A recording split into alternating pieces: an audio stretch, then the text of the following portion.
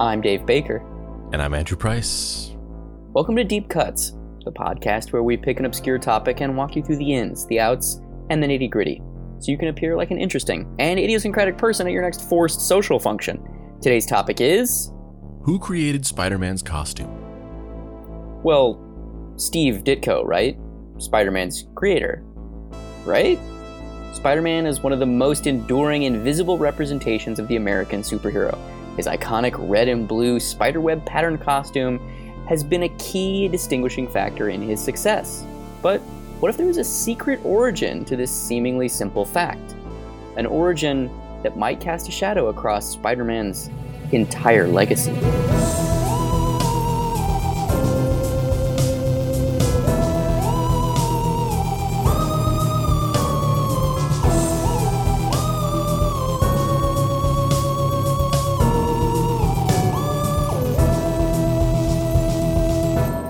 Act 1. The public origin. Spider-Man is Marvel's flagship character. Period. Debuting in 1962, in the pages of Amazing Fantasy 15, Peter Parker has gone on to become an international film icon and beloved comic book character.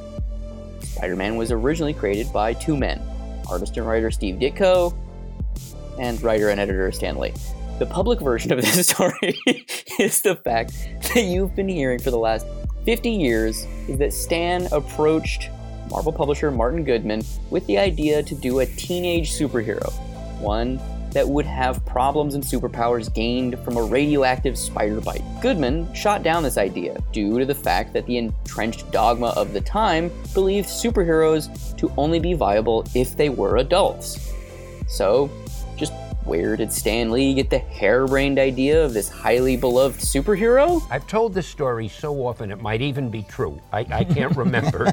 All right, I'll tell you, I've told this so often that, for all I know, it might even be true. How I came up with the idea for Spider-Man, I have said this so often at so many places that for all I know, it might even be true. It's a true story, although sometimes it's hard even for me to believe it. I was sitting and I saw a fly crawling on the wall. And I said, wow, suppose a person had the power to stick to a wall like an insect. So I was off and running and I thought, what'll I call him?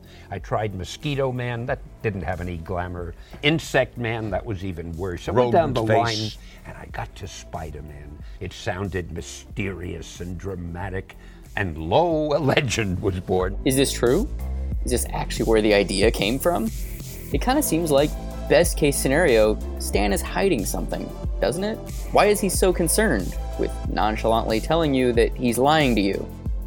Worst case, he's, well, outright lying. There had been a pulp magazine a million years ago. I read it when I was 10 years old, and it was called The Spider.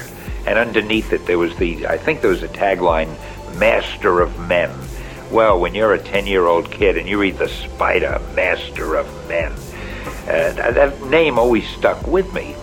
And he was just a detective who nobody knew who he was. I'm not sure, he wore a Spider-Man ring, a ring with the imprint of a spider, and when he'd punch somebody, it would leave a little mark of a spider. That was it. Interesting. So, is this wrinkle about a long-forgotten pulp character, the Spider, the aspect of Spider-Man's creation that Stan is obviously uncomfortable with? So when I was looking for a name, I thought I wanted a guy who could crawl on walls like an insect. However I got the idea, I don't know. And I was looking for a name for him. So I figured, well, Mosquito Man? Nah, that doesn't sound dramatic. Insect Man? Yeah. Spider-Man? And then I remembered that old pulp book and how much the name had impressed me. And I figured, hey, why... First I thought of the Spider. And then I thought, nah, I think I hate taking anything somebody else did, even though it was a name from a million years ago. Huh. That sounds deeply Freudian to me. Let's see, Stan.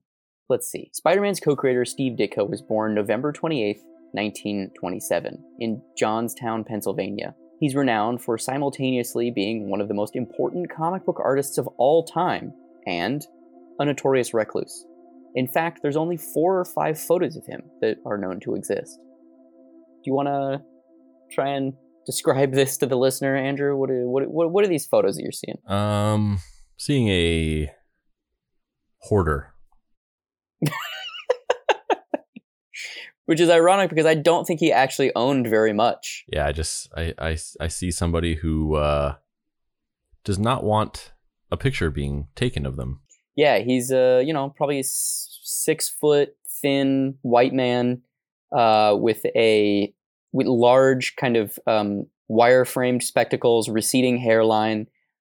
In all 4 of the photos that I've included in this script, he's wearing a collared plaid shirt.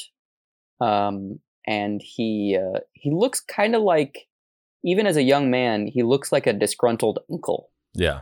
Like he just has big, sad, divorced uncle energy. Mm-hmm. Above his drawing table in multiple of these images, you can see a piece of illustration board cut and placed on his lamp that says "Think," which is something that he is notorious for having. That little sign that says "Think." Stay woke, brothers. Yeah, pretty much. Yeah. Always got to remind yourself, just think at all times. Don't ever let them trick you into thinking that you shouldn't think. Remind yourself to think. Ditko is responsible for creating a raft of characters over the course of his career, including Mr. A, Blue Beetle, Squirrel Girl, Doctor Strange, Captain Atom, Hawk and Dove, The Question, and The Creeper. After leaving Marvel in 1966, Ditko would fight for credit over the iconic co-creation in question, which, quite honestly, he would never fully receive. But, just for the sake of clarity, let's walk through the steps of how Spider-Man was created. Stan Lee was the primary writer at Marvel during this period in the 1960s. He wrote all of the comics by utilizing what he referred to as, in air quotes, the Marvel method, meaning he would come up with a name, a brief summary of a story, which consisted of a plot outline and a few key details, and then the artist would get assigned to the story, would create a fully finished page. They would design the characters, break down the story into panel-by-panel storytelling, pencil in rough dialogue, and then Stan would come in after the fact and massage things a little by adding final text and captions. The process for Spider-Man specifically started when one of the Marvel anthology books, Amazing Fantasy, was going to be canceled. So, Stan decided to utilize an idea that had been rattling around his head for a while. Spider-Man. Remember that Spider-Man? That's going to be important later. The initial artist that Lee approached for Spider-Man was, in fact, not Steve Ditko, but Jack Kirby, the artist that had co-created the Hulk, the Fantastic Four, and Thor, X-Men, numerous other books for the rapidly growing company. However, Kirby's design for the character, well, they weren't what Stan had envisioned. When campaigning for co-creator credit later in life, Ditko would make a comic about his experiences with the process. They described what was given and what Jack produced, a more Captain America-esque character, and then Ditko's finished costume. Later in life, Steve Ditko would self-publish a bunch of zines with a co-publisher named Robin Snyder. They were running Kickstarters up until he died, and I believe Robin is about to launch a new Kickstarter now.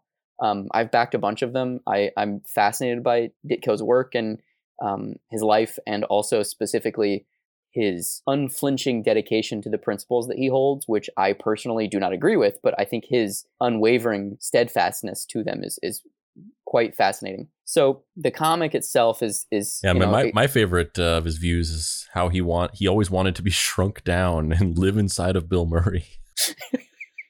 Which is a callback to last episode that if you haven't listened to, won't make any sense. God damn it, Dave. We've already talked about this. You cannot have this insecurity that they're not listening to the episodes.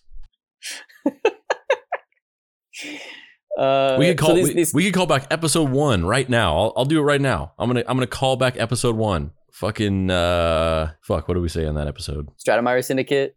Yeah. Say no more. They get it. They know what you're talking about.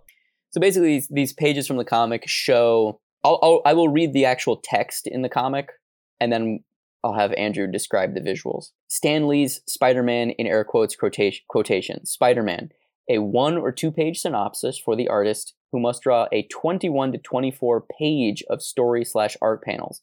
Dialogue must then be added working from the artist's rough panel script. And then the second panel, Ditko's Spider-Man creation.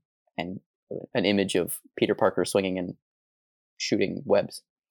Is Marvel's Spider-Man comic book character a one-man creation or a co-creation? Yeah, it's two panels side by side, two rectangular panels, contrasting them together. Though the panel underneath the text that says Stan Lee Spider-Man creation is just basically like a couple paragraphs of description, and then there's no image. Yeah, it's just a blank white panel with text on it. And then the panel that's under Steve Ditko's Spider-Man creation is just it's a fully formed drawing of Spider-Man. Or I guess it's more of a thumbnail, but it's supposed to represent a fully formed drawing. And it's comparing the two to basically illustrate this point visually, which is kind of it's an interesting concept to convey this visually in comic form by using the contrast of a blank white panel with a bunch of negative space and a few sparse words next to a fully formed drawing to really hammer it in home how little the writing part of the process goes into realizing the character, and using a comic to illustrate that visually in a way that you can't really convey by just describing it, because you look at the panels and you're just like, it visually clicks to you that the panel that just has the text, the words that were written to describe Spider-Man and describe what the writing process was, it's nothing. You look at it and it doesn't mean anything to you. It's not interesting. And then you look on the right and you've got this cool picture of Spider-Man. It effectively sells the concept. The costumes. A creation is anything that is created. A creator is one who creates. There is one name, Spider-Man, with different costumes. Is that the same idea? Does two different costumes mean two creators, two creations, or still only one creator and creation? In this issue, is it the case not of who created the idea, in air quotes, of the name Spider-Man, but who created the published Spider-Man creation? Yeah, and once again, it's a really interesting way of conveying a concept through a concept about comics through comics, because you have a drawing or a couple of illustrations. One of them is an illustration of Captain America, and the drawings kind of lack style because they're a little bit more generic of drawings, I guess, just to strip away any kind of pretense of style and just go for the basic building blocks of what the characters are and what they look like, and the shapes and the designs that make them up. And so you have a drawing of Captain America, and then you have a drawing of the early version of Spider-Man that Jack Kirby had drawn, the character design that Jack Kirby had drawn that Stan Lee did not like and scrapped. And then you have a drawing of Spider-Man, the actual Spider-Man that we know, that was drawn by Steve Ditko, that he created the design for, or at least supposedly. And the basic idea of the Kirby Spider-Man is that he's wearing a Captain America style cowl. He's got a belt with a holster for a gun. He's got the kind of buccaneer boots and large kind of dishwashing gloves that Captain America has. And he has his underwear and a belt over his spandex costume. Yeah, he looks very similar to Captain America, except for he doesn't have the wings on his cowl, and he doesn't have the big star on his chest. But otherwise, they're fairly identical. Oh, he doesn't have the shield either, obviously. But I think what the drawing really conveys effectively is you have two Spider-Mans. They're both Spider-Man based on the fact that they came from the same idea. That they were both drawn from a person's idea or a person's description of something, of basically saying like, draw a character called Spider-Man. So they're both Spider-Man, but they look completely different. And you look at this and you say it's juxtaposing two different ideas. So the first idea is, here's two Spider-Mans. Which one's Spider-Man? And you look at it and it's like, obviously the real Spider-Man is the Spider-Man that is the one we know. It's the one with the blue and red and the web design and all that stuff. That's Spider-Man. The other thing is not Spider-Man. It's something that I've never seen before. It's just a weird other character. But they're both Spider-Man because they're both based on the same idea. So it really creates this visual representation of the fact that Spider-Man is the execution of the character, of the drawing of the character, because that other character, if you just went by the concept that the idea is the thing that constitutes creation, then they're both Spider-Man. Then these are both equally Spider-Man. But you look at it and you're like, that's not fucking Spider-Man. That's just some weird shit. And then the other idea that it's conveying is it looks so similar to Captain America that it kind of conveys this idea of like, but it looks almost identical to Captain America, but it's not Captain America. It's Spider-Man.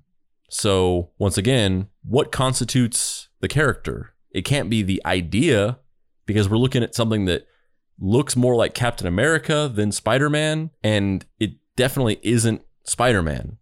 So another thing that is important to think about is that the Kirby version of Spider-Man, I've never actually seen these pages because, to my knowledge, I think they've been destroyed or lost. I don't know if anyone has them anymore.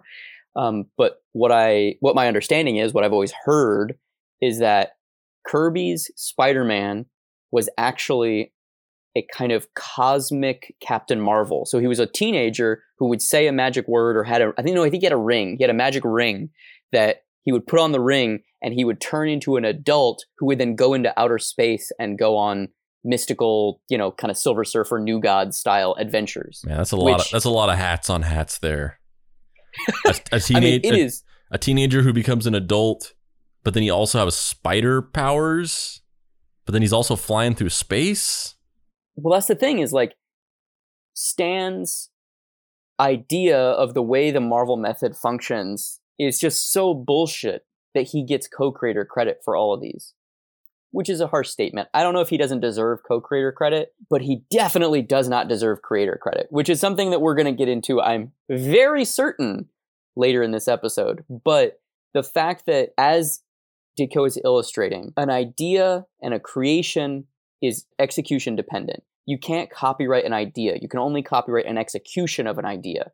And when you have something as drastic as these two examples, Spider-Man being a teenager wearing red and blue spider-webbed underoos versus a small boy who puts on a ring and turns into an interstellar vigilante with a gun, they're just blatantly two different things.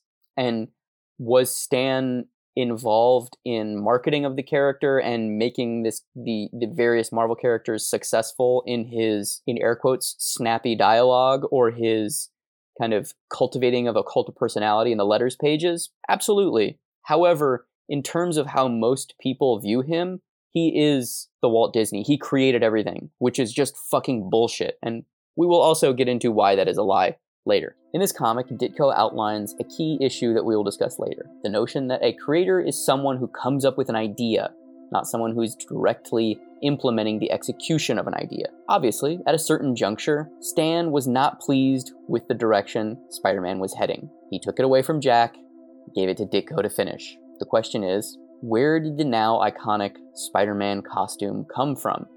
Did Ditko introduce it whole cloth? No pun intended. Or was it something that had an earlier origin?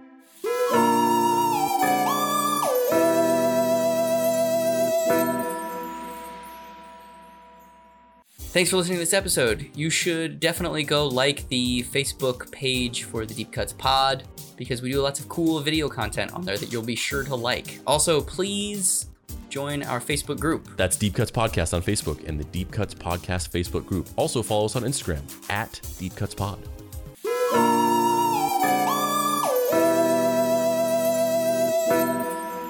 Act 2. My best friend, Ben Cooper. In 2006, John Camino, an East Coast toy dealer and comic book seller, paid $500 for a small collection. Within that collection, he discovered a 1960s Ben Cooper Halloween costume. Initially, he didn't think anything of it. Camino eventually revisited the costume and discovered that it was actually the first licensed piece of Spider-Man merchandise. However, turns out there was an earlier Ben Cooper Spider-Man costume. This costume wasn't red and blue like the comic book character.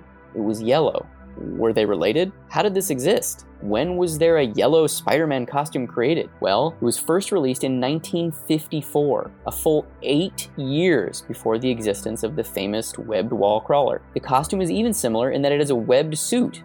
The mask has a web converging in a centralized point on the face.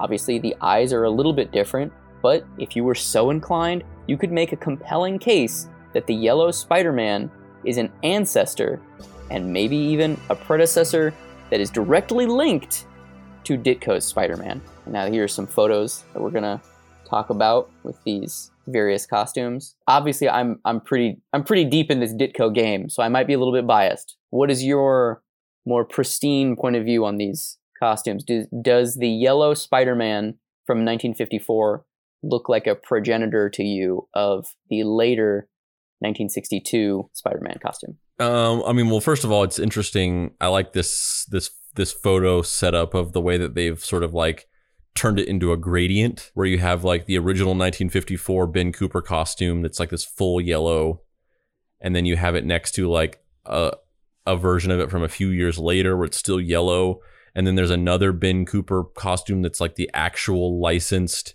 Spider-Man costume where it's the red and blue, but there's like parts of it are still yellow. And then you have like another just full-on Spider-Man suit from some other costume company or whatever, where it's just the classic blue and yellow, just to show the sort of, it makes it more kind of believable to see the progression or the similarities, to see it sort of laid out like that. Do I think that Spider-Man was inspired by this costume or taken from it? That's such a big question to throw out now.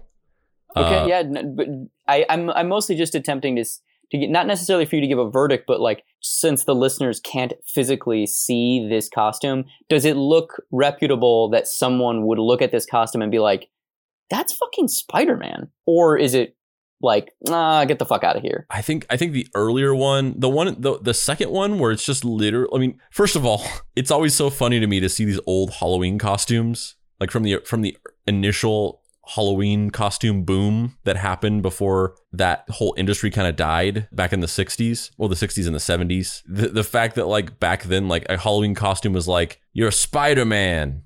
There's a spider on your face. And then yeah. You're wearing a bib that just says Spider-Man on it. Like, that's what costumes were. It was just like, here's a weird mask on your face, and then you'll just wear a bib that says the thing that you are. Do I think that it could be inspired by it? Maybe. It's really hard to separate your thoughts on it, knowing that it is believed to possibly be inspired by it. There's no way of separating that out from your mind and compartmentalizing enough to have a truly objective opinion. Mm-hmm. If I didn't know anything about this whatsoever, and I just saw this not being compared to a Spider-Man costume, or not being compared to Spider-Man, that narrative not being brought into the situation, would I think that it is similar to a Spider-Man costume? I think maybe I might still, because it's called Spider-Man. Like, it's not even just the visual of it, it's the fact that it is a Spider-Man costume and it says Spider-Man on it. Yeah. I think that, and also the original 54 costume, like he's saying, literally says Spider-Man on the forehead in large bold type, but Spider-Man without a dash. Yeah. It's just Spider Space Man. Mm-hmm. Yeah, I mean, obviously, there would be no way of getting around that. If you saw that costume and it says Spider-Man on the forehead, you're definitely going to think of Spider-Man. Do I think that it was actually ripped off from it or stolen from it? Like I said, it's a pretty big question, but briefly, I'll just say maybe. And there are certainly many astounding coincidences that seem compelling and seem like maybe there was something going on behind the scenes that nobody knows about. But I don't know. I also think that people severely underestimate parallel thinking. So I guess the $1 million question is, did anyone ask Steve Ditko about the Ben Cooper costume? Did he draw inspiration from it? The answer is yes. John Camino asked him. He sent Ditko photos and point blank asked him. What did Ditko reply? The burden of proof. What did he sound like? Did he have like a... I have no idea. The burden of proof is on the person. No. You gotta get more sad. You gotta be sad and alone. Aye, laddie. The burden of proof is on the person. I hate this. How did it go from something you love to something you hate? Because Ditko is the only sacrosanct thing in my life. The burden of proof is on the person who makes the assertion, claim, charge. Some clippings, etc., are not rational proof of anything but some clippings, etc. So I feel like this is a perfect time to bring up the fact that I wrote letters to Steve Ditko, and I exchanged letters with him. I basically, maybe like 2 years before he died, I sent him a package of a bunch of my comics. And he said, the burden of proof is on the person who makes the assertion, claim, charge. Yeah, so I sent him a package basically just saying like, hey, thank you for making Spider-Man and all of these wonderful things. You know, I love the Creeper. I'm a big fan of your Into the Ghostly Manor Charlton era comics. Like, I'm just really thankful that you made this work. I'm a cartoonist too, and you know, just as a way to pay some respect, I thought maybe I'd send you some of my comics. And I had heard that if you put a self-addressed envelope into a package or a letter you send to him, that he would write back to you. And I had heard it in almost like it's like a weird, like compulsive thing where no matter what you write to him, he will write back to you. Which is so ironic considering that he's a fucking hermit and didn't want to talk to anybody. But for whatever reason, if you wrote to him, he compulsively would write back. And I found that to be true. I wrote him, I think three or four times, and every time I wrote him, he would write back within 2 or 3 days, varying degrees of leave me alone, which is kind of amazing. He basically would just kind of not answer whatever I would ask him, with a stock phrase where he would say, I do not answer questions about me or my work. Regards, Steve Ditko. And then if I were to try and so the first letter I sent to him, you know, was in this package with all these books, and he sent back a letter saying, "Dear Dave, I have no interest in reading these books. I shall pass them along to someone who has the time or availability to evaluate them." And then what's interesting is a couple months later, a new Kickstarter went up on his page for a new book he was doing called The Fuck Around Bunch. Yeah. So, which was also a really funny way I can't of claim phrasing credit for that. I didn't create that. Somebody we used to work with made up that fake parody name. But which is really, it's interesting though that he would say, I'm going to give it to somebody else, because that's what was so fascinating to me of like, who is he giving it to? He doesn't have friends. Like he literally he gave it to his kids, like that one guy. He didn't have any kids. That's how lonely he is. He didn't have any kids. He had some family. He had a couple nieces and nephews and a brother. You know, he had in Pennsylvania, and ironically, his niece Helena Ditko works down the street from where I live in Koreatown. It's super weird. But so he, you know, he was basically like, I'll give it to somebody. And then, you know, I had asked him some questions, whatever I'd asked him of like, do you read modern comics? What's your work schedule like? You know, as a 92-year-old man, is it hard to make comics? Like, it's fucking hard for me as somebody who's, you know, a third that. And he finished the letter with, I do not answer questions about me or my work. Regards, Steve Ditko. So I was like, okay, well, I guess I'll send him another letter. He wrote back. This is amazing. Maybe we'll become friends. So I sent him another letter, and I don't really remember what I asked him in the second one, but it was something to the effect of like, you know, what is your end goal with your comics? Is it just to be read? Is it to make money? Like, I mean, I know that he's an Randian objectivist, so he believes in, you know, being compensated for his work, but he doesn't want to be given things that he hasn't earned. So I asked him something along those lines. I don't remember the specifics, and all he wrote back was, Dear Dave, I do not answer questions about me or my work. Regards, Steve Ditko. I was like, oh, all right, cool. This is great. I'm just going to write 100 letters to this guy. This is amazing. I'm going to get 100. I do not answer questions about me or my work. This is amazing. As a Randian objectivist, have you ever played BioShock Infinite? He writes back, bro, I'm playing it right now. So I was, for the last letter, I think I wrote 3, maybe 4, but I think it was 3. I have them over there on the bookshelf. I could get them out. but I tried to come up with something to ask him that wasn't directly related to him or his work. So I was trying to come up with something that maybe like was historical about the medium, or maybe something that he had witnessed or had additional insight into. And he used to work a lot for one of my favorite publishers from the 60s and 70s, this company called Charlton. They made really bad, low quality, horribly printed, shitty comics, and I love them. They're amazing.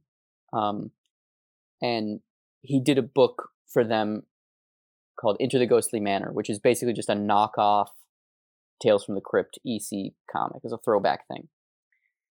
And in Into the Ghostly Manor, he also had a recurring character called Dr. Graves, which is his personal fuck you to Stan Lee. Dr. Graves is literally just Doctor Strange. And he fights a not Dormammu guy, and he's a mystical guy who lives in a, big building that has a secret room. I mean, it's just Doctor Strange. And so I really like Into the Ghostly Manor. So I was like, I asked him, in the time that you spent at Charlton, did you see poor business practices that led to their bankruptcy? Because I have heard that they bought a printing press and then their basement flooded, and the debt from the printer is what ultimately caused them to finally have to declare bankruptcy. Is that true? Did you witness any of that? Like you were there for the majority of the time that they were there. He created The Question for Charlton. He created Captain Atom for Charlton, co-created Nightshade, co-created Hawk and Dove for Charlton. And he wrote me back a letter this time that was very, it was not his normal, I do not answer questions about me or my work, which was in there at the end. But this was more of like I could tell that I really pissed him off. And he basically said like, any business malfeasance or issues that Charlton had is their business. It's not your business. And I don't remember the exact words, but it was basically like look, kid, leave me the fuck alone. I'm a 92-year-old man. I do not answer questions about me or my work. And at that point I was just like, I feel like I'm pushing this too much. I got what I wanted out of this, which was to attempt to build a relationship with arguably one of the titans of the medium. And I'm very, very blessed and fortunate to be able to have any sort of cursory interaction with this man. And the fact that I have now 3 letters is more than I could have ever asked for. So I'm just going to now let this be what it is. And I think he died probably about 6 months, maybe 8 months later. So while it is probably a little bit rude of me to continue to send him letters, I love that I own those letters. And I love that I had any sort of fleeting contact with someone who I consider to be one of the greatest illustrators in American history, one of the best artists in the medium, and the person who's responsible for creating some of the most idiosyncratic and important works in the mainstream superhero sphere. I'm going to go out on a limb and say something as somebody who is a little bit outside of the comics world, doesn't have the same reverence. Guy sounded like a fucking asshole. He really was. He really was. I know that you think that too. I know you're not like weirdly like giving him a pass because he's like a hero or whatever. But I don't think about it in the way that you do, where it's like it makes him a fascinating figure. I just think that guy sounds like a fucking asshole. Fuck that guy. Yeah, I mean, he never gave an interview. He's literally on the Mount Rushmore of American comics, responsible for multiple billion-dollar movie franchises, lived in a room all by himself for the majority of his life, never had a sustained romantic partner that we know of, basically pissed everybody the fuck off, and lived completely adherent to an absurd black and white worldview that would kill most people, and arguably killed him. Maybe it did, and he just had an insane willpower, was able to make it to 94 or 92, however the fuck old he was. It's amazing. Yeah. I think number one, I think that my opinion is painted by the fact that I think objectivists are some of the worst human beings on the entire planet. And I have like, there's literally nothing redeemable to me about somebody who believes in that thought process. Yeah, I don't agree with it either. And also, of everything that you told me, I I understand an old man like wanting somebody to leave him alone and stop mailing him letters. I mean, I would argue, why respond to them? Just stop responding. But if he had a compulsion in that way, I get it, of him being like, fuck off and leave me alone. The one thing that angers me about that story is the way that he specifically dressed down your comics and was like, I have no interest in reading these. Because I just feel like, as anybody who works in the field of creating things, you owe your entire career to the people who consume the things that you make. So to be so to just be like, fuck your comics, I don't care about them at all. Like, even if he felt that way and didn't actually ever read them, the fact that he specifically went out of his way to tell you that he didn't read them is just such a shitty thing to do. Yeah, I mean, I'm just kind of fascinated of like, did he give them to somebody? Were they just in his apartment, like sitting on his end table? He had to have at least opened the box and looked at the covers. So at the very least, Steve Ditko's eyeballs, whether they wanted to or not, saw the cover to Action Hospital. Whenever he died and was discovered, just in the news, it's like, legendary comic artist Steve Ditko was found dead in his apartment. He was found clutching a copy of a book called Fuck Off Squad.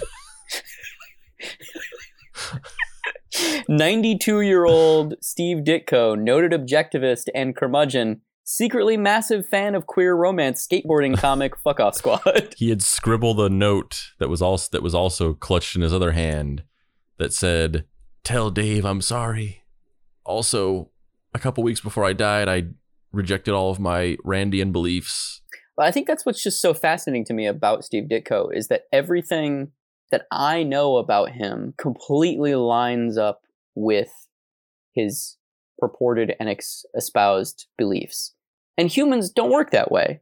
We're filled with flaws and contradictions and inconsistencies, and we create self-sealing logic loops for why we shouldn't be held to some standard that we hold other people to. It's very antisocial behavior to be that rigid.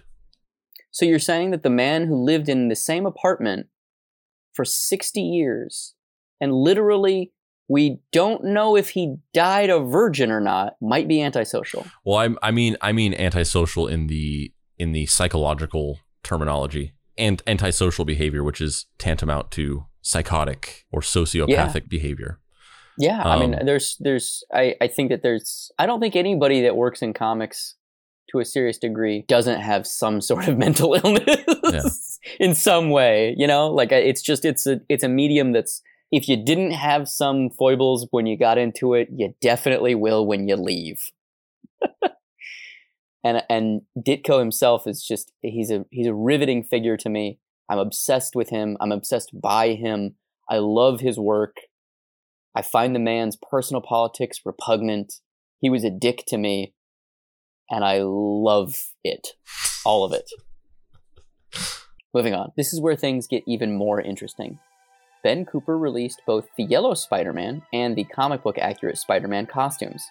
So how did that happen? Well, Ben Cooper and Marvel struck a deal in 1963, just months after the release of Amazing Fantasy 15. The details of this deal are unknown, because Ben Cooper's files were destroyed in a fire in 1989. But logically, it would appear that Ben Cooper went to Martin Goodman, publisher of Marvel, and Stan Lee's cousin-in-law, and said, "Your character has the same name and looks a heck of a lot like my costume." Understandably, Goodman must have cut him a sweetheart deal on some comics costumes licensing to prevent a lawsuit. Ben Cooper would go on to produce... What are the odds that that wasn't an accidental fire? Right? It definitely has occurred to me before. Ben Cooper would go on to produce costumes for many iconic properties, comics, and films. And that's the end of it, right? The murky gray soup of, did this beloved character start as a ripoff of a child's plaything? Well, no. It still gets grayer and murkier. Remember Jack Kirby, iconic creator of the X-Men, the Hulk, Fantastic Four, and literally hundreds of other beloved characters? Well, sporadically throughout his life, he claimed that he created Spider-Man. In a Comics Journal interview from the 90s, when asked about the creation of Spider-Man, Kirby responded, I created Spider-Man. We decided to give it to Steve Ditko. I drew the first Spider-Man cover. I created the character. I created the costume. I created all those books, but I couldn't do them all. We decided to give the book to Steve Ditko, who was the right man for the job. He did a wonderful job on that. And if you look at the Amazing Fantasy 15 cover, the iconic shot of Spider-Man swinging through New York, holding a criminal under one arm, and you know that it's a Jack Kirby drawing underneath those Steve Ditko inks, it's like, oh shit, that totally is a Jack Kirby drawing. Like that, the villain's face is like 100% a Jack Kirby face. Also, the giant barrel chest of Spider-Man is like not what Steve Ditko would normally do at all. It's almost like a world without unions creates utter chaos. No shit. If you look closely at the cover to Amazing Fantasy 15, it's very apparent that Jack Kirby penciled the cover. The barrel chest of Spider-Man, the face of the criminal, Ditko inked the cover. So it's not full Kirby, but his DNA is there. What is the claim here? Is the claim just that Steve Ditko still designed the character, but then Jack Kirby at first was drawing it? Or is the claim that Jack Kirby did design Spider-Man? The claim that Jack Kirby is making... So for context, Gary Groth, who's the publisher of the Comics Journal, is a very bon vivant, big personality. He has a rep for not giving a fuck, asking hard questions in interviews. And for a long time in the comics industry, he was kind of the only journalist because everybody was too afraid to ask publishers or editors or writers or artists really hard-hitting questions about the business side of things or about history or about ways that they had fucked each other over, because the industry was so small that everybody knew each other. So if you got on one person's shit list, that could mean not working at a whole company for the rest of your life. So when Groth went to interview Kirby for this iconic interview, which is great, you should definitely go look it up if this is something that's interesting to you. He kind of goes through a period where he's asking Kirby about who created this person, who created that person, what was the story behind this decision? Did Stan do this? Did Stan do that? Did you do this? Did you do that?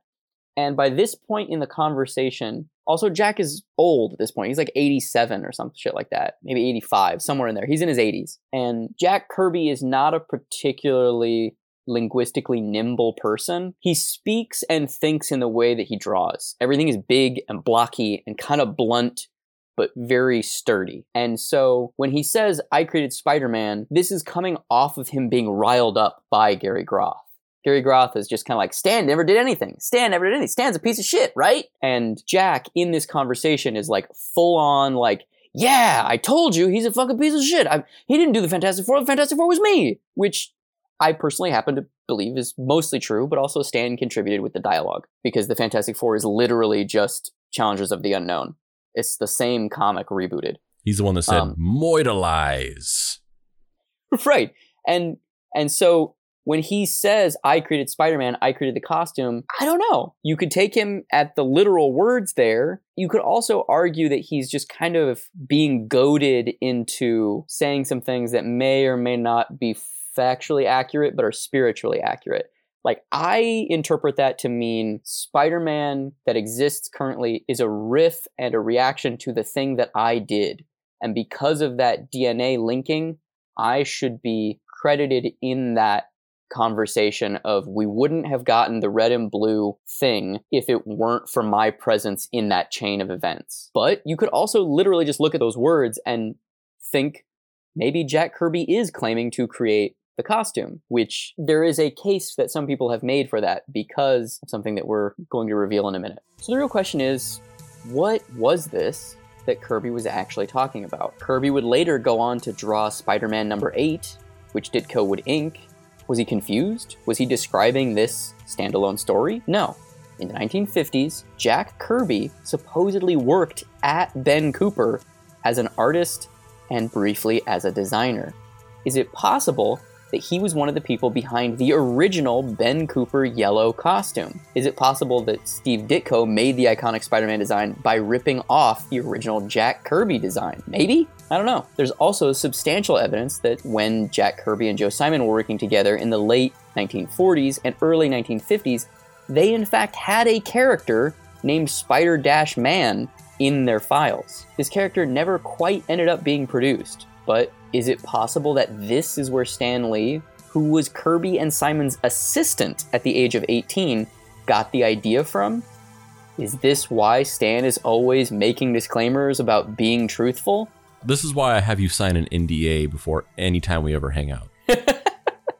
Yeah, I mean, it's interesting because Kirby and Simon, they had a file cabinet filled with like half ideas of, Brick Man, Cardboard Box Man, Dancing Boy, whatever, all these random, character sketches, idea names, power ideas, just because at that point, comics was a churn and burn industry. It was just, you find a publisher, they want a caped character, and you give them a caped character, and then that character comes out, and then next week you gotta literally do the same fucking thing again.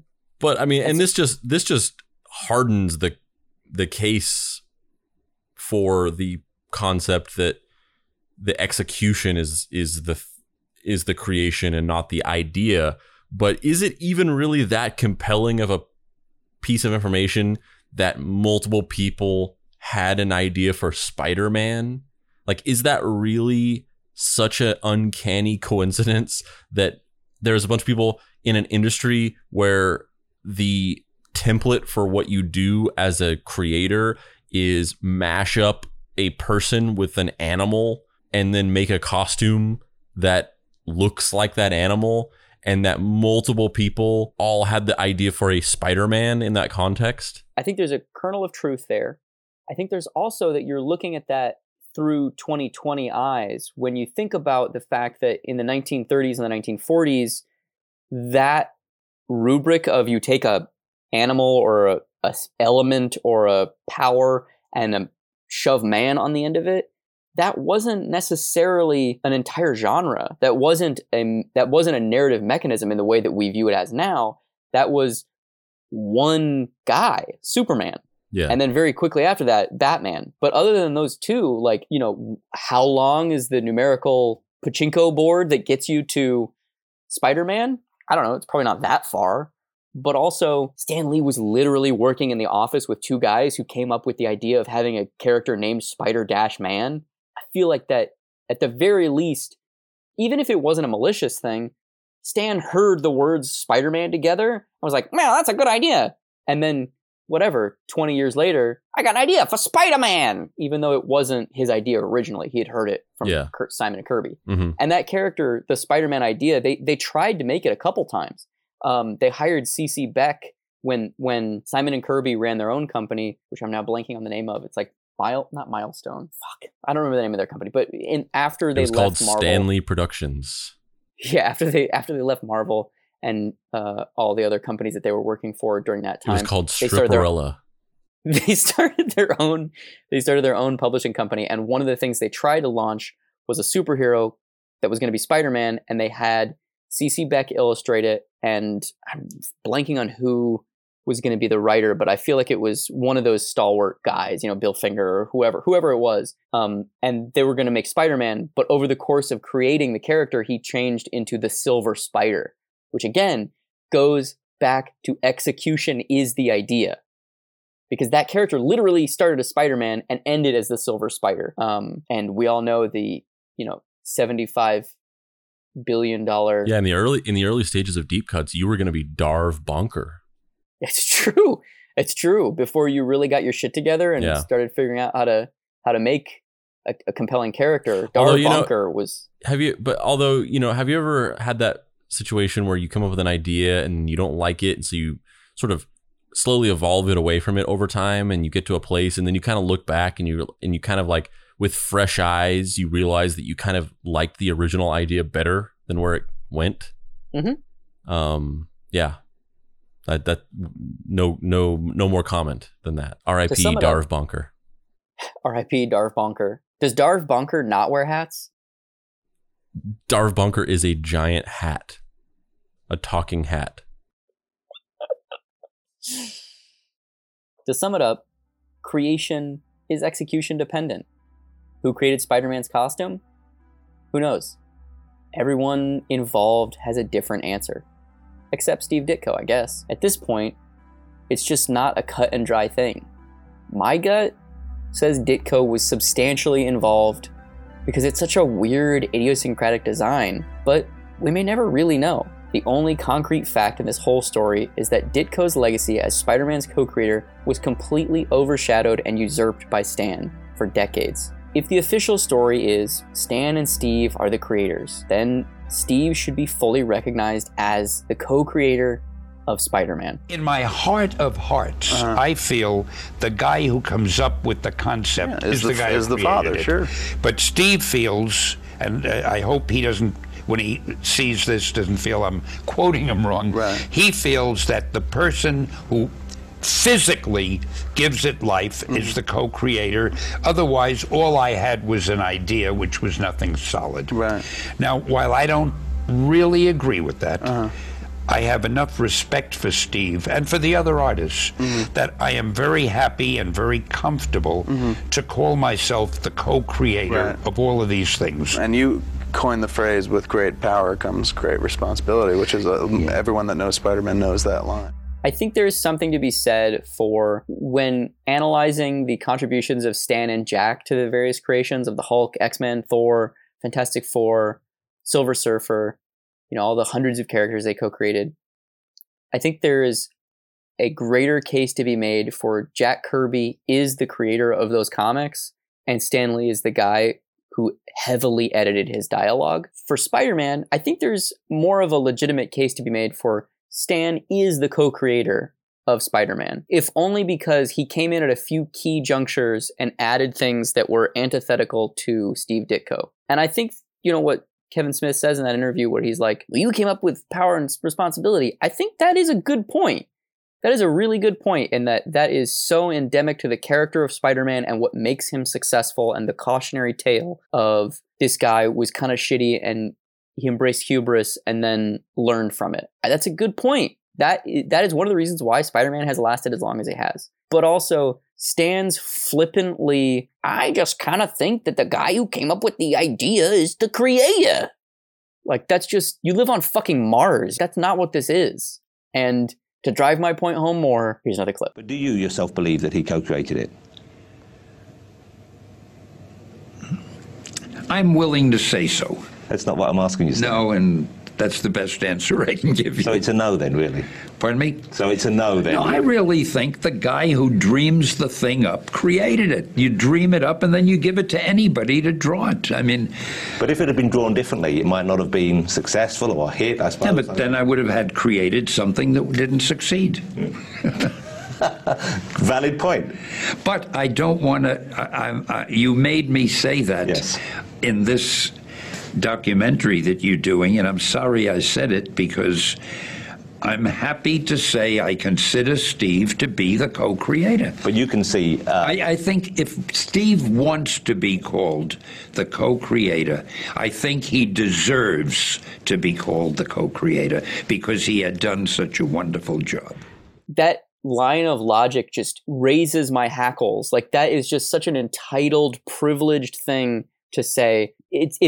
It's the quintessential, it's the emotional core of that same thing that every artist has had to deal with, where someone is just like, oh, wow, yeah, you're really good at drawing. You're just born that way. No, motherfucker. I sat at this table for decades to learn how to do this. This is a skill, not an innate ability. Like, it's just so fucking frustrating when people have that lack of understanding about the process that these things undergo in order to be created. And Stan knows better.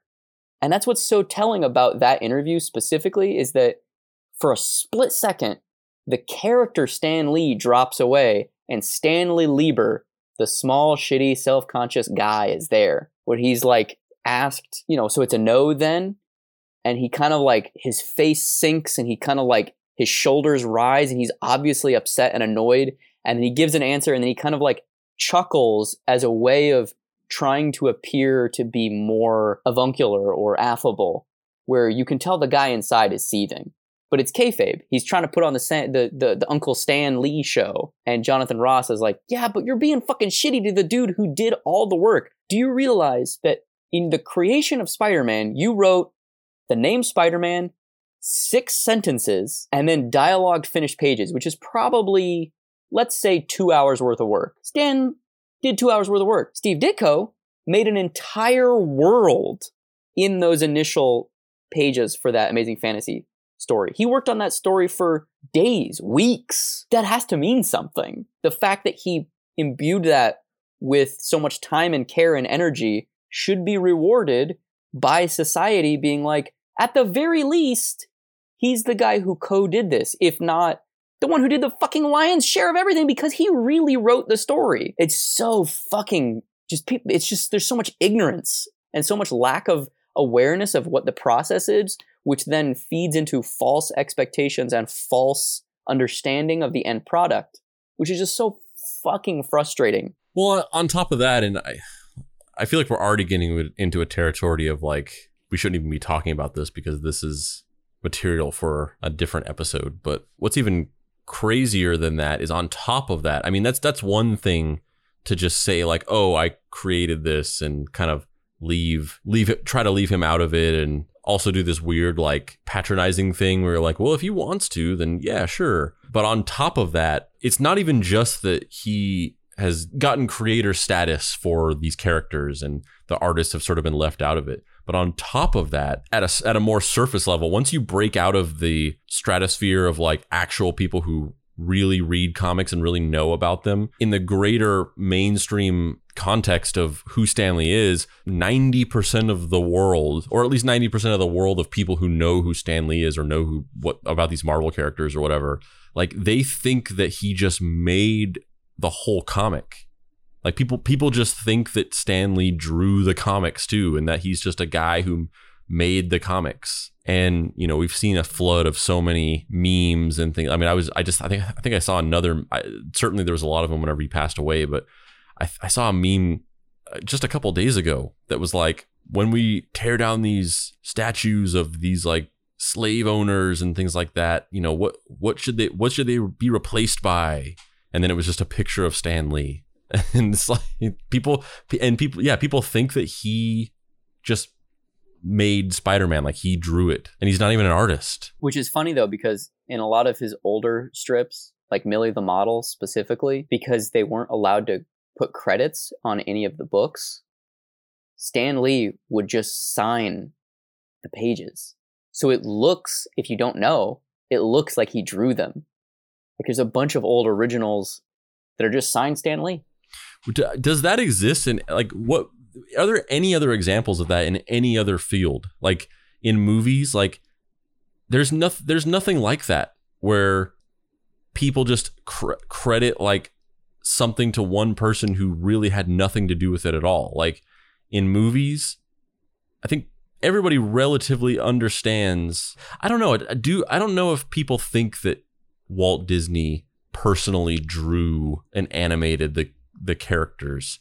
They 100% do. I think they think 100% that. I think they think that maybe he did early on, but I definitely think that Walt Disney is thought of as kind of like a CEO type of person more than he personally created the things. But other than that, I think people generally kind of understand that like a movie is directed by a director and it's written by a screenwriter and it's acted by actors. There's an understanding of that. In books, it's like that's a very solitary experience. The writer wrote it, and that's kind of the end of it. I can't think of any other example where somebody is like universally regarded as being involved in a thing to a capacity that they were not involved in it at all, and it's sort of it's been like allowed to be perpetuated. Would you say that Steve Jobs is a similar example? Yeah, I guess it is a similar thing where like people think that Steve Jobs, like in like some irrational part of people's minds where they've never intellectualized it, he's just thought of as like he actually personally invented like Macs and the iPhone or whatever, when in reality he was just a business person. He didn't create anything. I guess that is kind of similar.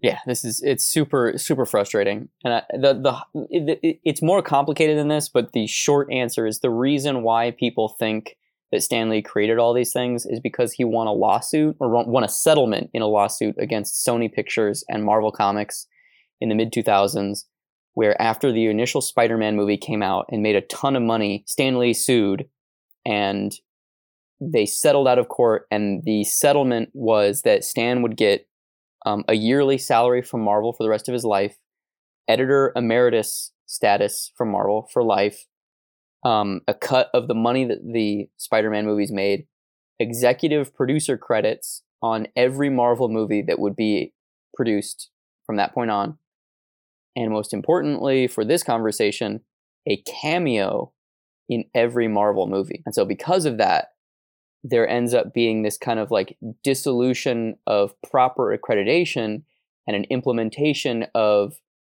creation by association, where Stan just stands on the screen in a featured shot in all of these movies because he won it for this lawsuit, and then people just know him now as the guy who he co-created the X-Men because he's in the X-Men movie. He co-created the Hulk because he's in the Hulk movie. But now he's in Guardians of the Galaxy. He must have created that too. Now he's in Captain America. He must have created that too. Foregoing the fact that he was 18 when Captain America was created, and he literally had nothing to do with it. Which makes he had nothing to do with the Guardians of the Galaxy, nothing to do with Deadpool, nothing to do with any of these characters that he's showing up in, but because of his association and something someone had heard at one point of like, oh yeah, that's the guy who created whatever. Now he just gets credit for everything. Yeah, which makes a ton of sense because it's just that context clue process that you go through when you see something like that, and you just kind of make an assumption.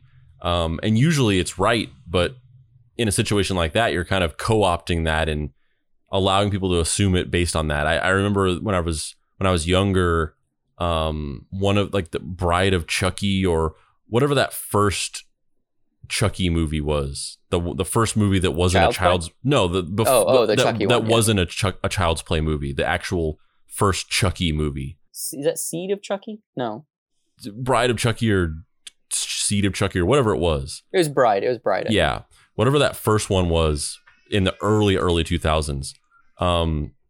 John Waters has a cameo in it, and when I was younger and I watched that, because John Waters was in it, I just thought that John Waters must have directed the Child's Play movies because it just seemed like that was what it would be. It's like, oh yeah, like it feels like they're bringing in this guy as a cameo of like, here's the guy who directed the original movies and we're giving him a cameo. It just felt like that was what it was. And so I thought that he had directed those movies. And then, later on, I realized that wasn't true. So I can totally see that a whole generation of young kids watching Marvel movies, they see that, they see him in all these movies, and they just make that contextual assumption of like, oh, this guy is in all these movies, like he must have created these characters. It's just filling in the blanks using context clues. Yeah, and I mean, even so, one, he's in movies that he didn't create the characters for at all. But additionally, the movies that he is in as a creator, in air quotes, he didn't create them. He co-created them. Jack Kirby drew a shitload of X-Men comics. But as far as most people know, Stan Lee created the X-Men. It's very, very frustrating to me. Creation is execution dependent. You can't copyright an idea, only the implementation of an idea. And if Ditko created this work, and even if he didn't create the initial story, he did every other issue of the first few years of Amazing Spider-Man. He broke the story down. He co-wrote the issues. He wrote rough dialogue passes for all the characters. Sometimes Stan would change things significantly, like Stan changing Spider-Man's dialogue from admonishing hippies to praising them in one story, or deciding to have Green Goblin be Norman Osborn, Harry Osborn's father, a decision that Ditko purportedly hated. All I'm attempting to illustrate is Stan had a part in Spider-Man's creation. but saying that he, in air quotes, created it is just factually inaccurate. So is this what Stan seems to always be attempting to skirt with his obvious guilt-ridden explanation for Spider-Man's origins? Or is it that he's someone in this process who's willingly omitting the truth? I don't really know. And we probably never will, because everyone has now passed away. But one thing we can say for sure is that the folks at Marvel knew something was off about Spider-Man because they chose to spell Spider-Man Spider-Man. Yeah, you've never really thought about that before, have you? Spider-Man, just the way it's spelled. There can't be any malice or alternative intention behind it, right? Or is the hyphen a dead giveaway that there is an original sin lurking in the annals of Marvel that nobody wants to talk about? Or is it Big Dash trying to propagate their overusage of hyphenation and seed it into the society so that the sheeple become brainwashed into thinking that you have to hyphenate things all the time, and that Wake up, sheeple. You don't have to hyphenate anything. Wake up, sheeple. Yeah, I mean, I briefly said it as a joke. Not a joke. It wasn't like obviously it was a joking way of saying something real, but this whole thing just reminds me of how just in a vacuum of no regulation, inevitably it's just turns into sheer chaos of just, this whole thing could be solved by just a system where, the authorship of things go on to record, and it's all arbitrated by an organization, a third-party organization that is an objective standpoint to weigh in on situations the same way that the Writers Guild or the Directors Guild or any of these things function. Like, obviously there was a time when the movie industry was a lot more messy, but for much longer than the comics industry, the film industry has had a fairly solid system for making sure that situations like this do not happen.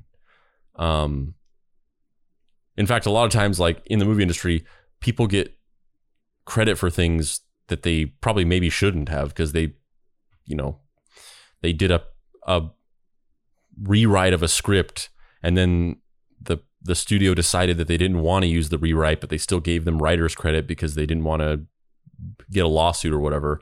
If anything, they're overcautious about making sure that everybody is fairly credited for things.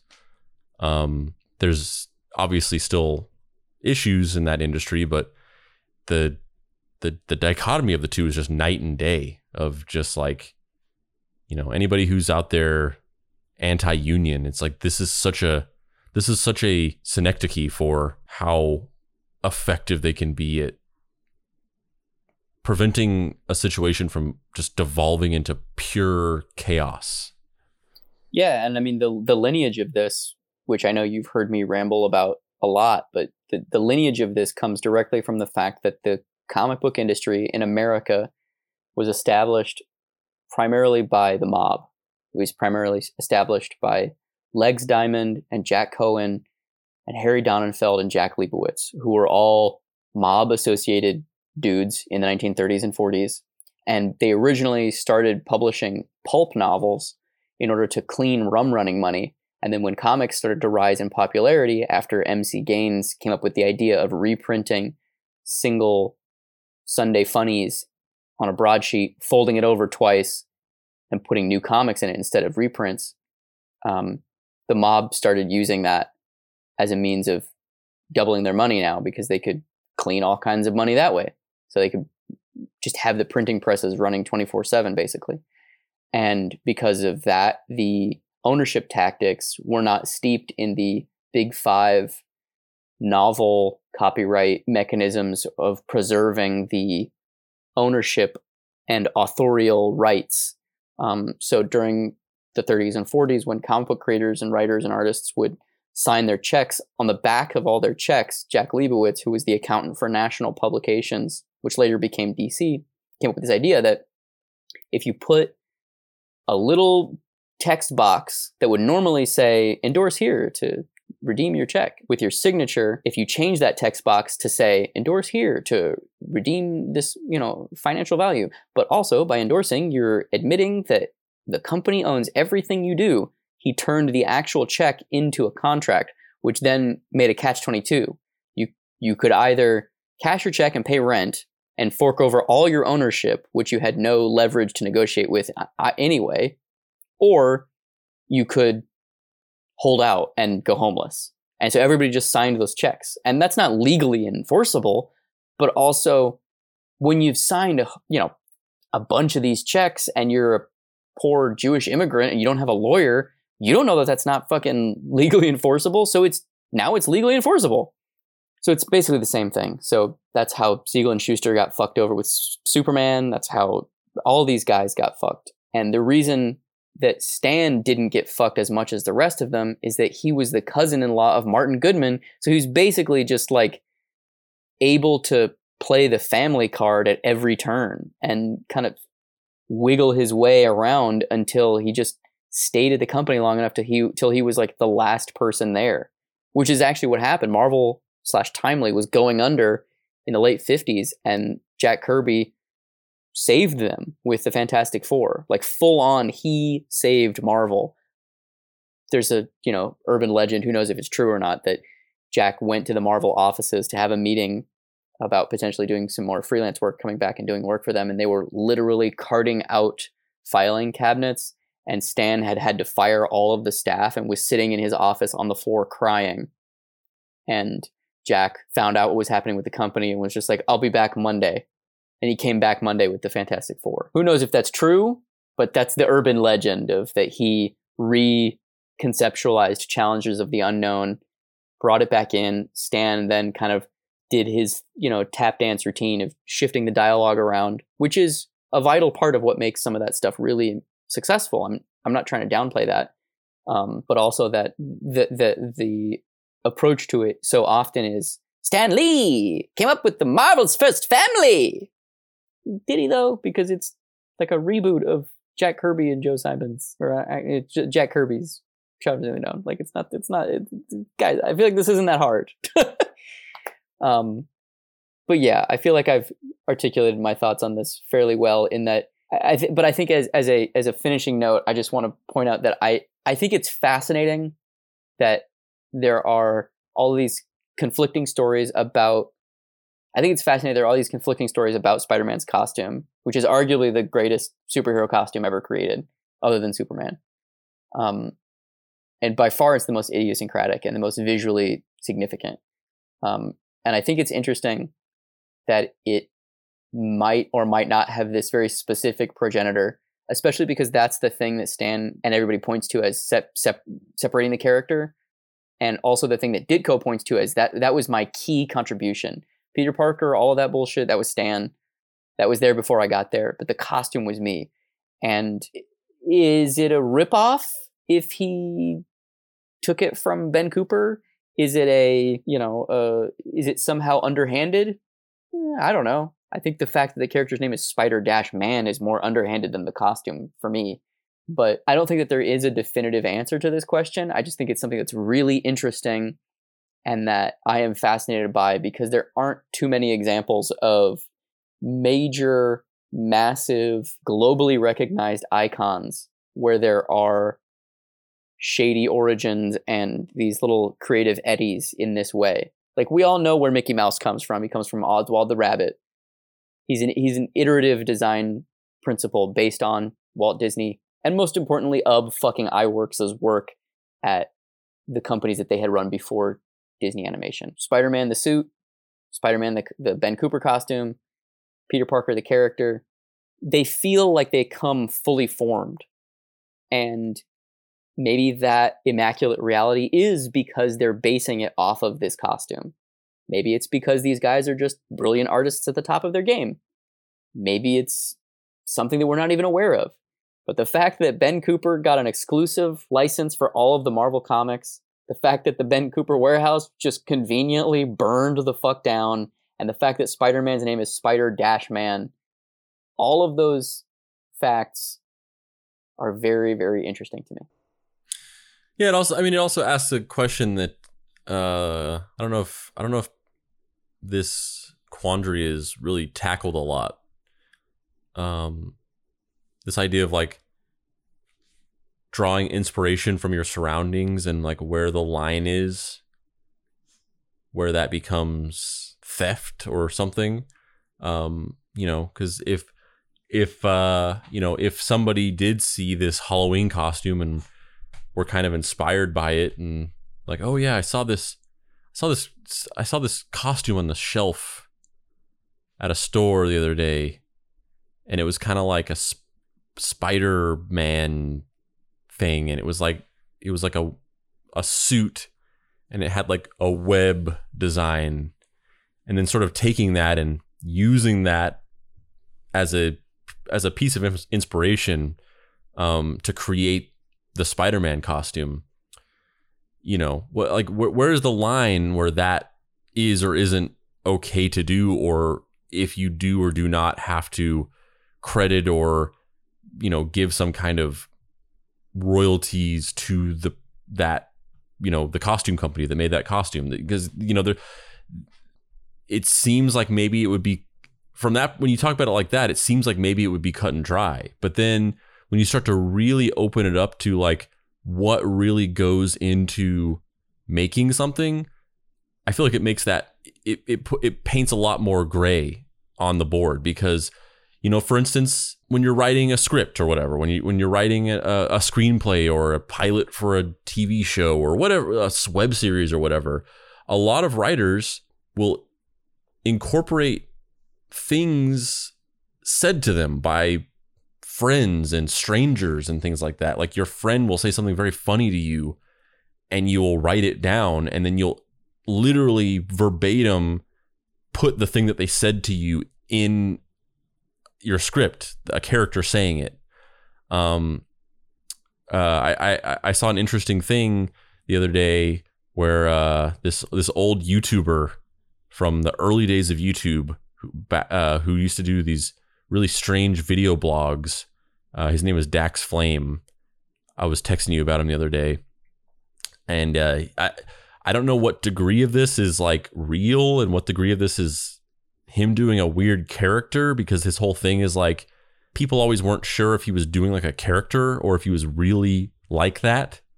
But he started releasing videos again recently, and in one of the videos he claims that he was a really popular YouTuber, and then he was in a couple of movies as like a minor character. He was in 21 Jump Street. He played one of the friend characters that, the high concept of that movie is that whenever Jonah Hill and Channing Tatum's characters go back to high school, Channing Tatum, who's this buff jock guy, he actually befriends the nerds, and then Jonah Hill's character falls in with the popular kids. And Dax Flame was one of the kids who was the nerdy friend group that Channing Tatum forms. And he was in another movie. He was in Project X as one of the friend characters in it. But then nothing really ever happened for him again after that. He was just in those two movies and that was it. And so cut to recently, and he just like works in an ice cream shop in Los Angeles.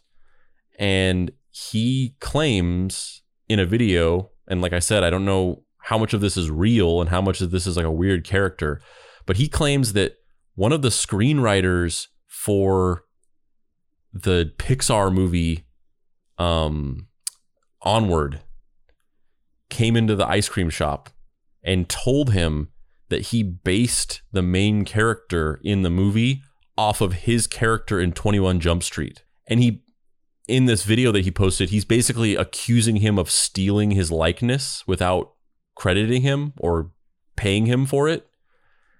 And that's where the gray area comes in. We're like, where is the line on that?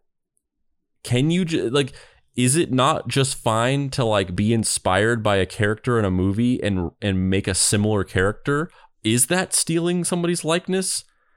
I don't think so, and I've never really thought about it that way, but it certainly makes you question it to have somebody frame it in that way. And this is a similar thing where it's like, even if Steve Ditko did see that Halloween costume and did use it as inspiration, like, where is the line on that? Is that wrong? Is that illegal? Is that theft?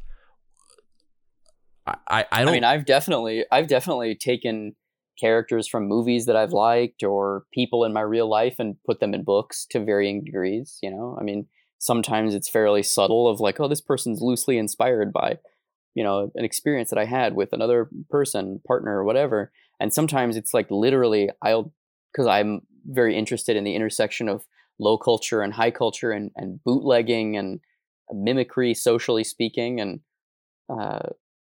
this kind of like echo chamber that pop culture can kind of have sometimes. And I literally have just taken characters from obscure movies and put them in comics as the villain or as a supporting character. And like, sometimes people notice, other times they don't. And that's kind of interesting to me. Am I going to get sued by insert production company here? I don't know. Nobody's sued me yet. We'll see what happens. Yeah, I mean, I've done similar. I haven't done that, I don't think. Maybe. Well, actually, I have. I literally made a web series that Bruce Willis is a character in it. But yeah, like Deadbolt. Deadbolt is literally just, he's patterned after Jack Palance in a movie called Out of the Past. Like, and it's just, that's like directly what the character. I mean, it's a little different because it's a robot, so I don't think anybody would ever be like, that's stealing the likeness of Jack Palance, but that's what it was. I like exactly patterned his personality and his general look off of that specific actor in that specific movie. And it would never occur to me that would be some kind of like stealing of somebody's likeness. For me, the line is the line that is very well established in the 80s / early 90s, whenever Crispin Glover asked for too much money to return for Back to the Future 2 and 3. They didn't give him his requested salary and they wrote him out of the movies. And they basically created this entire storyline centered around him being dead. But then for one sequence or a couple of sequences in the movie, they did need to portray George McFly. So in the future sequences, they got a sound-alike, look-alike actor to play George McFly, basically doing a Crispin Glover impression. And they worked out this situation where it's in the future / 2015, and everything's all futuristic and there's all these gadgets and things like that. And he comes over to the McFly house and he's being suspended upside down, hanging upside down from this floating mechanism, and he explains that he threw his back out playing tennis or something like that, and this is some futuristic thing where if you throw your back out, you can just be carried around by some floating robot who will hold you upside down to like stretch your back out or whatever.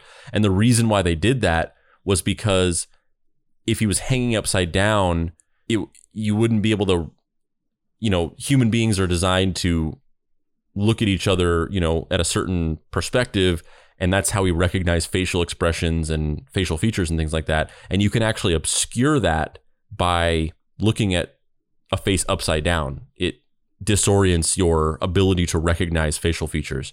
So they specifically had this impersonator of Crispin Glover hanging upside down, which even further obscured his likeness to the point where they were basically trying to trick you into thinking that it was Crispin Glover.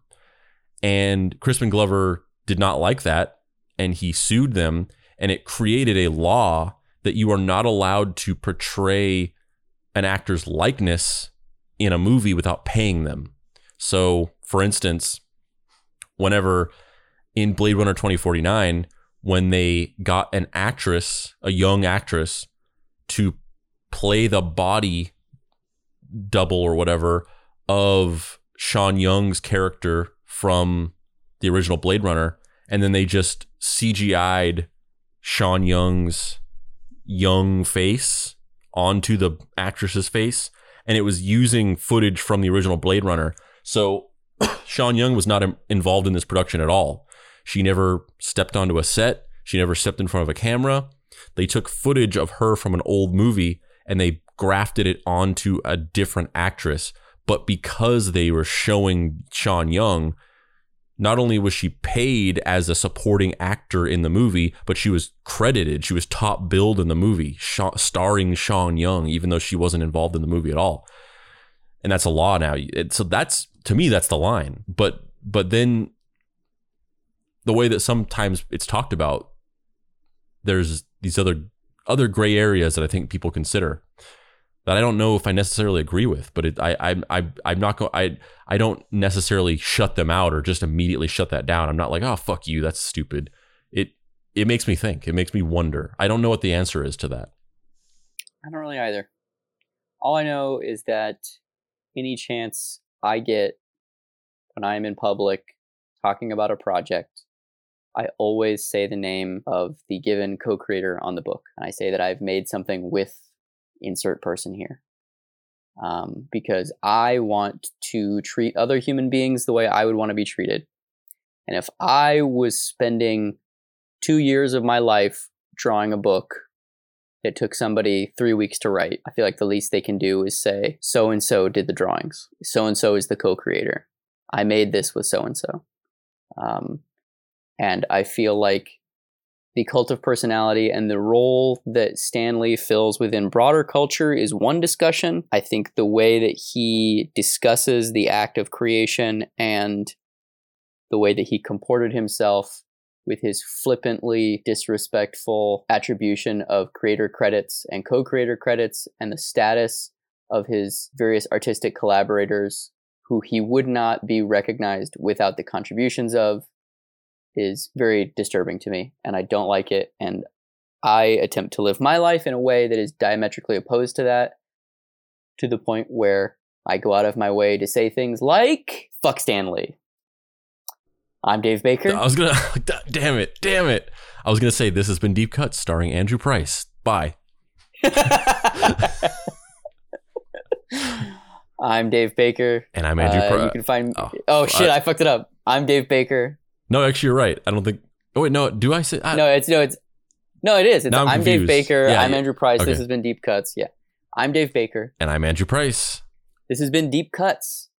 If you'd like to find me on the internet, you can find me at heydavebaker.com, where you can find books like Fuck Off Squad, drawn by Nicole Gu, Action Hospital, drawn by me and a bunch of people like Nicole Gu, Robert Negretti, Clay Mural, and unfortunately too many people to name. Oh, come on. You don't give those fucking credits every time you do this sign off. I don't do it every time of this. But when I do interviews, when I'm talking about a book specifically, I make an effort to always say who drew it or who my artistic collaborator is on the project. Because it's a massive pet peeve of mine when people don't. Andrew, where can people find you on the internet? You can find me wasting away in my hoveled apartment, slowly letting the years draw by, time merely punctuated by intermittent mail that I get from fans. My only connection to the outside world, sending generic form letters back to them, asking them to leave me alone. And you can also find me at dapricewrites.com, where you can get my book, Jack Palance Stars in Out of the Past, the robot comic. Which is actually called Deadbolt AI Private Eye.